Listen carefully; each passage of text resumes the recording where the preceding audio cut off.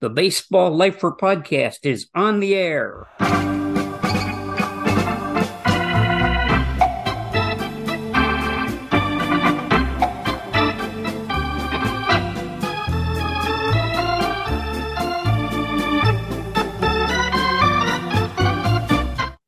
Oh, hi there. This is Don Wardlow, Baseball Lifer in residence. We're going to have a special guest, Nick Bonsanto, a little later in the program. First thing, we're going to go back to last week's podcast. I opened the broadcast by telling you that Tampa Bay Rays broadcaster Dave Wills had passed on March 5th. At the time, when I did the last episode, I had asked for and not yet received permission from the Rays to use Dave Wills' voice, let you hear a couple of his home run calls from the 2020 World Series. Well, I did get permission to use that. I heard from Craig Vanderkam of the Rays, and he said I could use that as we open up this broadcast of the Baseball Lifer. So we're going to go back to the 2020 World Series, Game 4, and you're going to hear two home runs that the Rays hit during that game, one of the two games in the World Series that the Rays won. I'd like it to get a little closer here. Here's a swing and a drive, right center field. Back at it goes, bats to the wall. Get out of here. It's gone. Randy Arozarena on the first pitch he sees here in the fourth inning has just gone oppo, and the Rays are on the board. It's 2-1. And it's a record-setting ninth home run this postseason for Randy Arozarena. Here's a swing and a drive to right field and deep. Back to the wall, and when this one lands, we are tied. Kevin Kiermaier with his second homer of the World Series. His third home run this postseason. It's 6-6 here in the seventh. So, home runs by Randy Arozarena and Kevin Kiermaier of the Tampa Bay Rays in Game 4 of the 2020 World Series. The Rays also announced they're going to have a tribute to Dave Wills on April 22nd when the Rays host the White Sox at Tropicana Field. On today's episode of the Baseball Lifer podcast, we're going to have a guest who's a friend of mine. This is an interesting time. We're recording this on March 17th. We've got baseball in spring training. We've got baseball in the World Baseball Classic. And it's that time of the year when baseball and college basketball intersect. You have college baseball, which has been going for a month now. The majors have their spring training, and March Madness is underway, the college basketball tournament on the men's and women's side. And our guest, Nick Bonsanto, has done a little bit of both. He's broadcast baseball, he's broadcast college basketball, and he's got stories to tell about both of those subjects. You'll be able to hear my interview with Nick Bonsanto if you keep it where it is. Back on the Baseball Lifer, Don Wardlow with you, and with me, a guest, a guy I go back with a ways, Nick Bonsanto, talking to me from Las Vegas. How you doing, Nick? Hey, I'm okay, Don, but be careful how far back you say we go, because that might truly date us. Because I think we started when Marconi came onto the scene. Now, I went to Glassboro, which is now Rowan, and I learned the game on WGLS, their college radio station. Now, where did you go to college, and did you begin radio there? Well, actually, you see, now here's where you're going to put me on the spot. You're going to make me see you're definitely smarter than I. I didn't get into the business via college. I did it via a trade school, went to trade school, and then subsequently I was working by the time I was 18. I was working full time in the business. You're a New Jersey guy. My first job was at a small station in Mount Holly, New Jersey, WJJZ. Years ago, it used to broadcast. For those that have no clue what I'm talking about, just picture a radio station broadcasting from a small room in the back of a bar.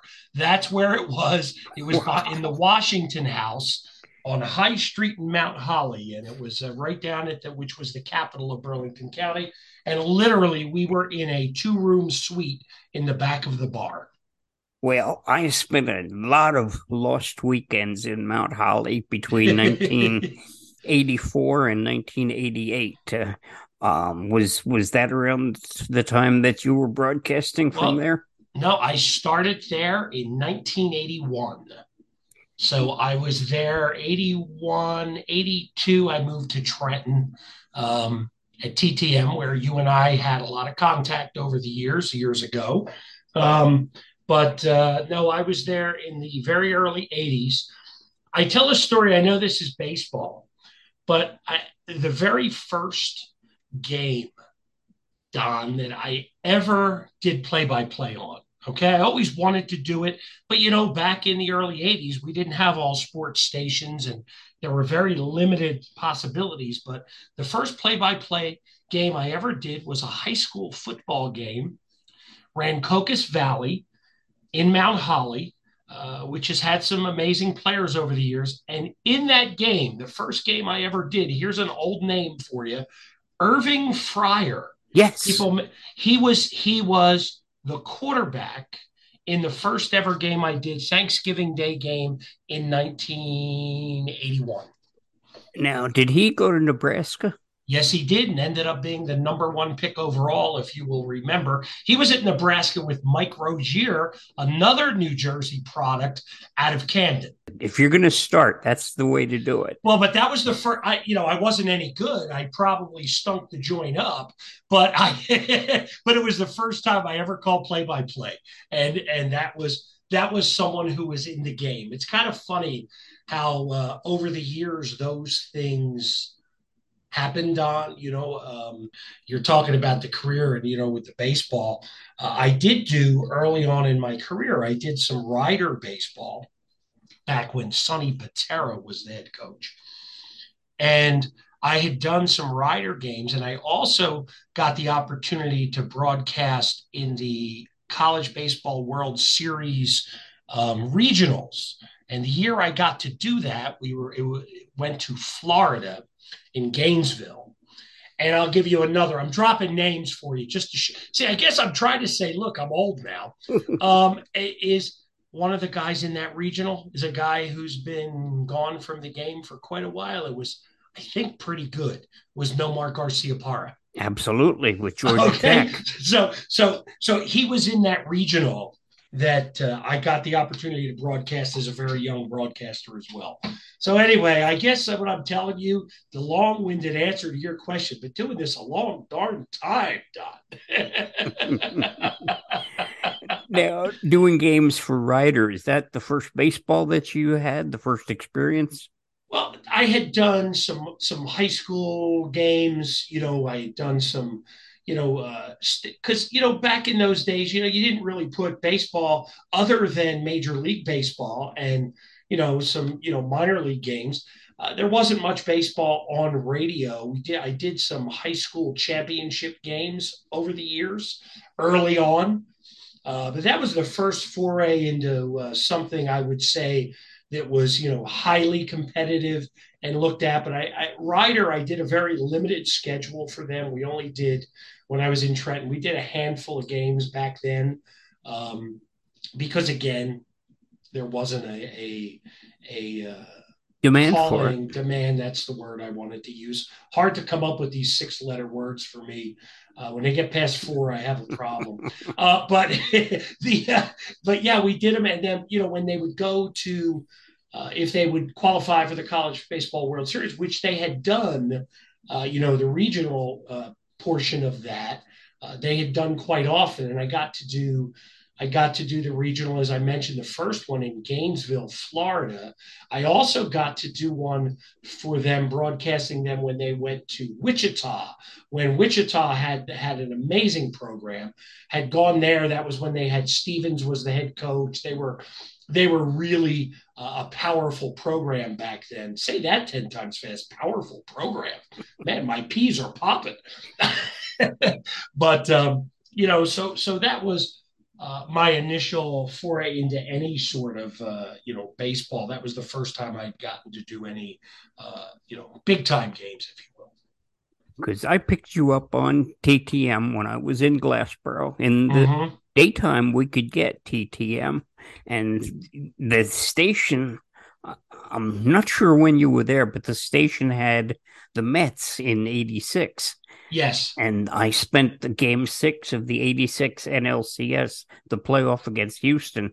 I spent it frantically dial twisting, twiddling the dial between WTTM and the station in New York, which hadn't really become the fan as we know it, which is a blowtorch.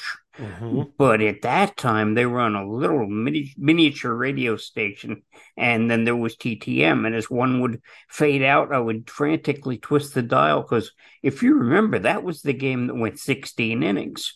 Yes. Yes, I do. That was a long one.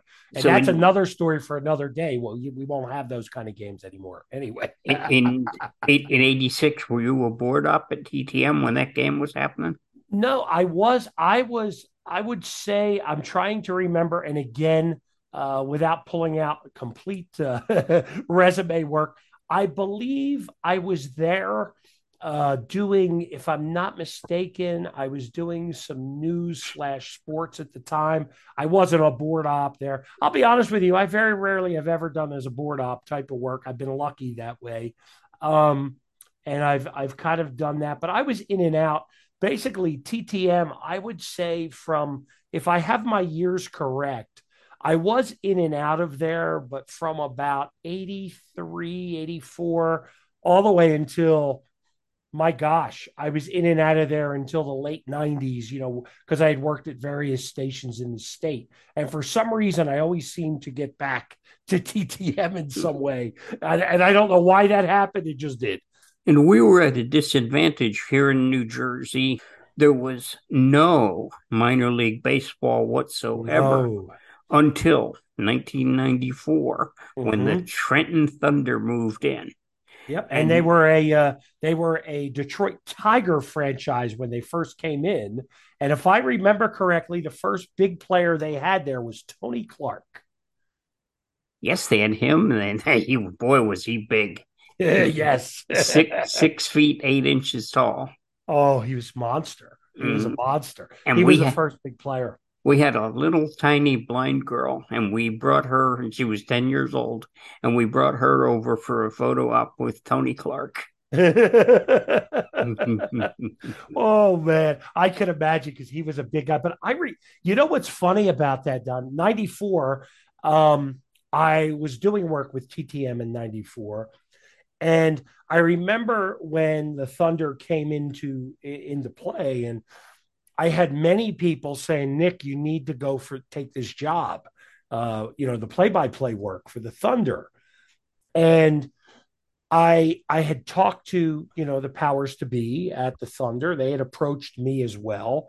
And I was one of the people that at the time they did want, but I was not willing to do what it took to be a minor league play-by-play announcer at that point in time in my life. The riding the buses, the making almost no money, and then of course the guy that took the job has had one hell of a career. That would be Tom McCarthy.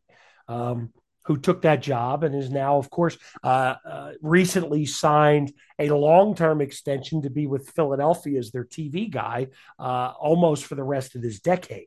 So, I mean, I remember, and he got that. And there are many times I scratch my head and I go, maybe I should have done what Tom did, because he made it. I tell the story with Tom too. A funny story with Tom McCarthy, who ended up getting that Trenton Thunder job and now is with the Phillies. Spent a couple of years with the Mets in between two different Philadelphia stints, if people will remember. He was the number 2 guy to Howie Rose for the Mets for 2 years. But the first game he ever broadcast commercially was as my color commentator on a Trenton State football game. Um, I used to do games, and there's an old Irishman that used to do games with me, and I don't know if you'll remember from your days listening to TTM. His name was Vince McKelvey, and Yes, yes, I remember you working with him. Vince was my color commentator, and we were doing Trenton State at the time, which is now the College of New Jersey. For those that don't know, and back then they were a pretty powerful Division III program. They, They they they were. they were really good. That was under Coach Hamilton, if you'll remember, for anyone that remembers those days. And Vince was sick, and I had a ball game to do, and I was just going to solo. I was going to do it soup to nuts. I could do it all. As you can tell, just listen to this podcast. I can talk. Talking is not a problem. So, but I got up into there, and at the time, there was a sports information director. Many people in the Mercer County area would know as Pete Manitas was there. Yes. And Pete, great guy. And he said to me, "You don't have Vince." He says, "We got this young guy who's really, really good." He was a senior there at the time. He said, "He's really, really good. Do you think you could let him sit in with you and do the game with you?" And I said, "Well, let me meet him." And he brought Tom up to the booth to meet me. And I said, "Okay, Tom, I'm going to give you a chance, but here's the deal." I said, I said, "You have to shut up by the time when the quarterback is walking up to the center. You have to be done whatever you're going to say, and we'll give it a shot." So here I am telling this guy. Now he's gone on to have an amazing career, but his first game was with me. And I remember kind of reading him the riot act. Here was this young kid out of school, and I'm like, "You're going to do it this way. I'm telling you, do it this way." And, and he did it, and it was a great experience. And I had the opportunity to talk to Tom about that, about 10 years ago.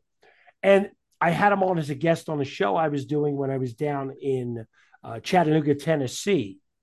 And I did what I called a baseball tour show. And I went up the East Coast, even though I worked in Chattanooga, and I wanted to go to major league ballparks, went to Washington, Baltimore. I went to Philly, New York, did the whole gamut. And when in Philly, I had Tom come on live, and I said, "Tom, do you remember this?" He goes, "Oh, absolutely." He says, "And you told me what to say and how to shut up." And and I say that, and now he's been a broadcaster for 2 decades in the big leagues. And, I did something very similar with a man named Joe Block. Oh, And really? Joe Block is one of the voices of the Pirates. And last year he got to call Aaron Judge's 60th home run because Judge hit that against the Pirates, and Joe Block was on the call at the time. He was my pupil when I was with the Charleston River Dogs in the year 2000. Wow. And I pretty much did the same thing that you did with Tom McCarthy, only I did it for a whole season. Oh, wow. Yeah, I did one night. So you had Buck with you.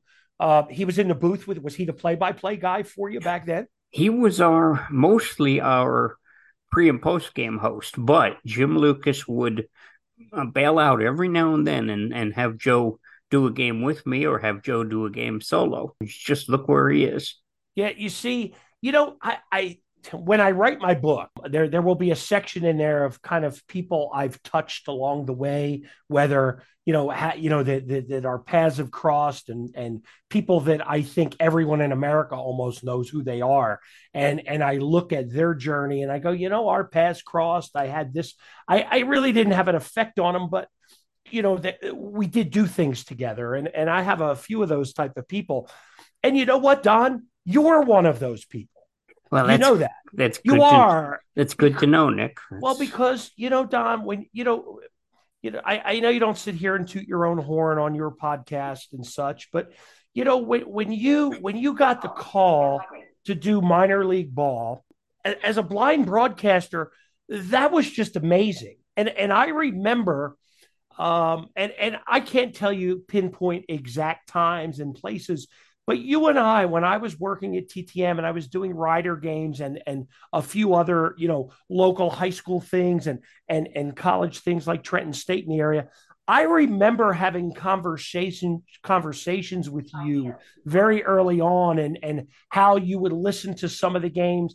that I and many other broadcasters would do, and how you tried to use our play by play to help you. I always felt that what you did took so much dedication, so much work.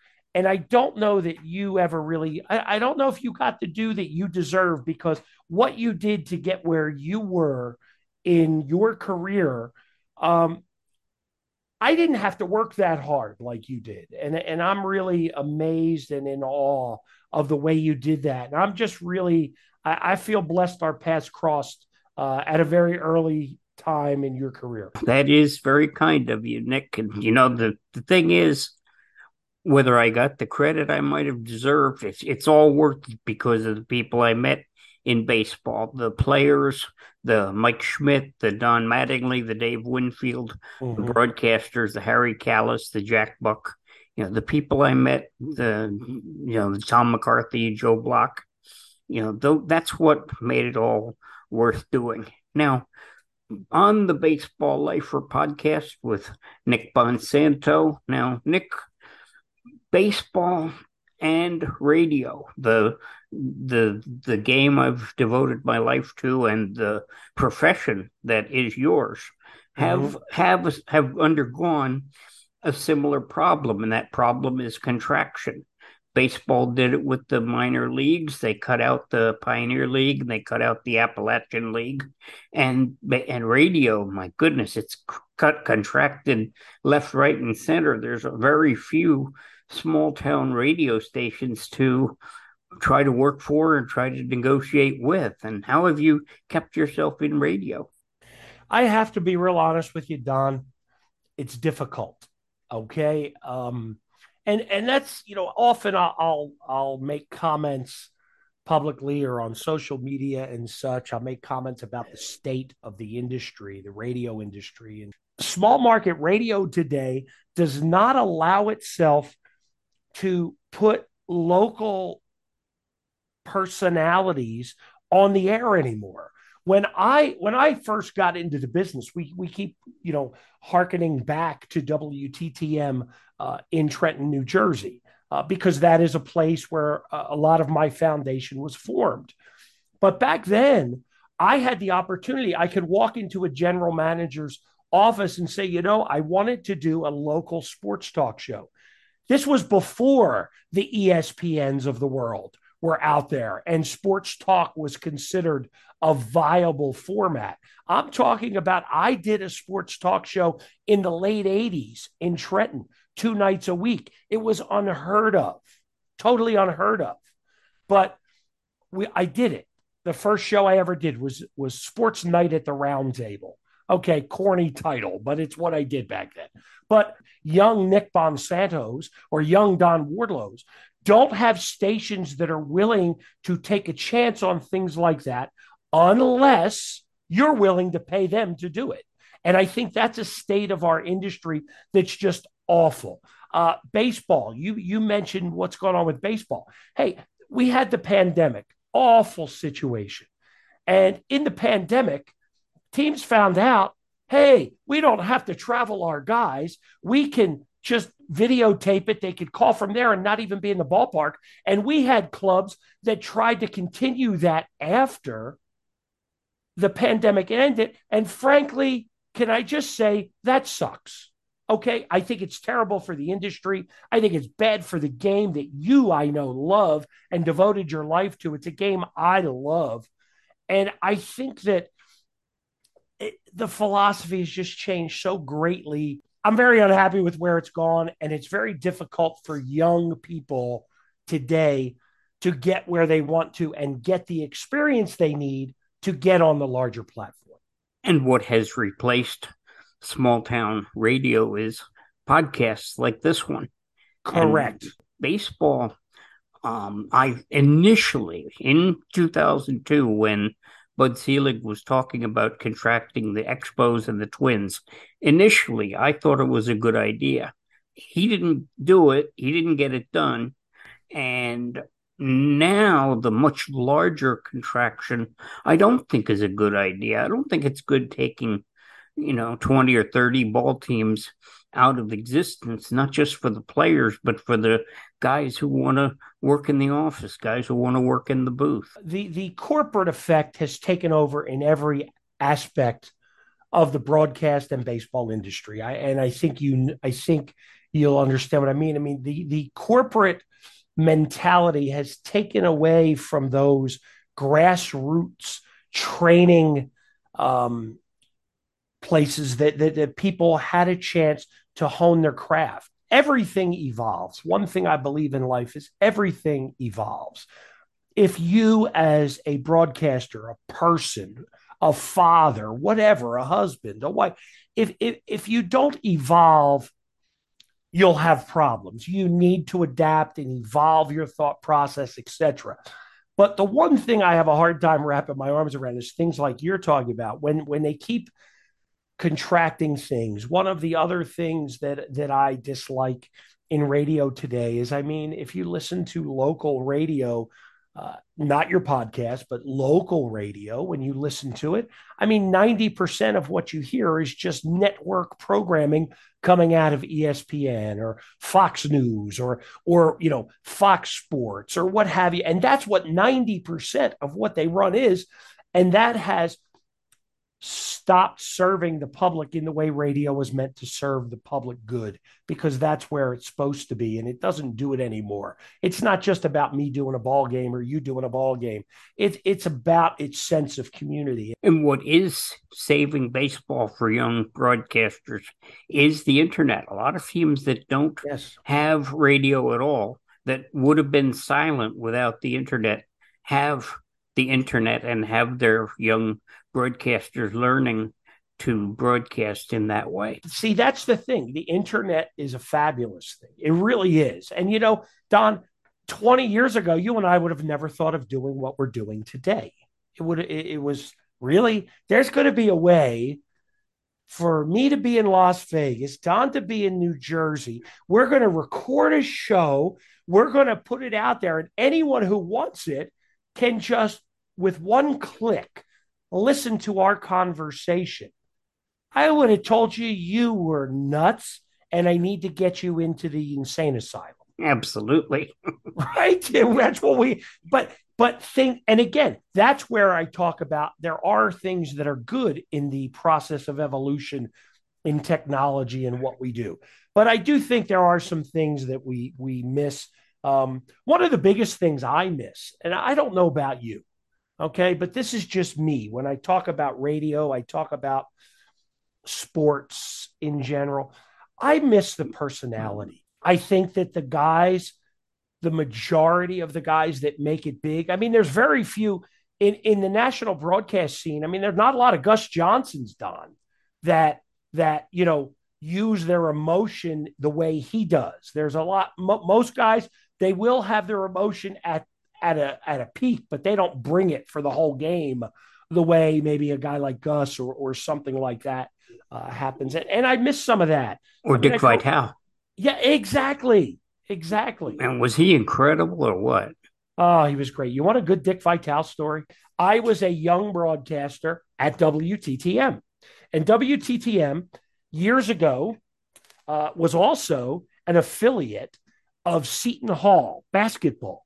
Okay, back when PJ Carlissimo was there, and if people remember, they'd gone to the Final Four and such. Okay, they played Michigan that year. Correct, and we were their affiliate in Trenton, New Jersey. Because they were a Northern New Jersey team, and I went to the kickoff, the Big East kickoff press briefing meeting, if you will, where you could go in and we would go with a tape recorder back to, yes, a tape recorder, people, like a thing. There was this cassette, and I can even tell you about when we use these thing called reel to reels. But anyway, that's another story for another day. But I went there with my little recorder because I'm going to get audio from PJ and his players so that we could use it in the broadcast throughout the year. Hey, you're listening to the games on WTTM and things like that, because that's what we did. And I was getting out of a cab in New York. It was the Grand Hyatt. Took the train in from New Jersey, got a taxi, to go, and I'm getting out, and out of the taxi in front of me is Dick Vitale. Now, mind you, this is probably 1990 ish, okay? Give or take a year or two. Right on. And Dick's out, and we're walking in, and I'm a young guy, and I got my tape recorder and my little bag, and I'm going to work, got my microphone in my hand. And Dick's walking in, and he goes, "Hey, kid." He said, "You want to interview me? I have a new book out." First time he ever wrote a book. "I have a new book out." And mind you, Dick Vitale's not the Dick Vitale we know today back in 1990. He's kind of just getting it going at that point. Yeah. And I looked at him and I said, "Dick, I'm not here to talk to you. I'm here to get stuff inside. I'm going to pass." Oh my. Okay. And I'm this young bro. So we're inside here. And here's the kicker. Here's kind of the punchline, too. So we're inside, and everybody's doing their little interviews with players. And over on this one side is, if anybody knows writing, Hoops Weiss, Dick Weiss, one of the biggest basketball writers in the New York, Philadelphia area. Dick Weiss is there, and he's talking with Dick Vitale. And Vitale turns to Weiss, and he points his hand at me, and he goes, "Hoops, you see that kid? He didn't want to interview me." I love it. And Hoops says, here's exactly what Hoops says, yells at the whole place could hear it. He says, "I want to shake your hand. You're the first guy to ever shut Dick Vitale up." Man, you couldn't keep speechless. I don't know that a lot of people get to do that today, because a lot of these conferences are done, via internet and such. And you don't always get that interaction that you would like at times in all of it. But yeah, I got a bunch of them. Someday they'll be in the book. Now this has been a lot of fun. So this has been the Baseball Lifer podcast. My guest has been Nick Bonsanto, and I'll be back in just a minute. First of all, Nick, thanks a lot. You're welcome, Don. Anytime. Back on the Baseball Lifer podcast, we've been listening to an interview I did with Nick Bonsanto, an old friend. I knew him in the 1980s, and I follow him now on Facebook because he's out in Las Vegas. Next week, our episode of the Baseball Lifer podcast is going to be available a day early. I'm going to release it on Thursday, the 23rd. I am doing that because on Friday, the 24th, I'm going to spend a weekend in Cooperstown. Once I've made that pilgrimage to Cooperstown and seen baseball's Hall of Fame, the episode after that, the March 31st episode, I expect to have as a guest former president of the Hall of Fame, Jeff Idelson. So you have next Thursday, you have next week's edition, and then on the 31st, the last Friday of the month, I will release the Hall of Fame edition, where I hope to have Jeff Idelson. So for now, this is Don Wardlow on the Baseball Lifer podcast. Talk to you next week.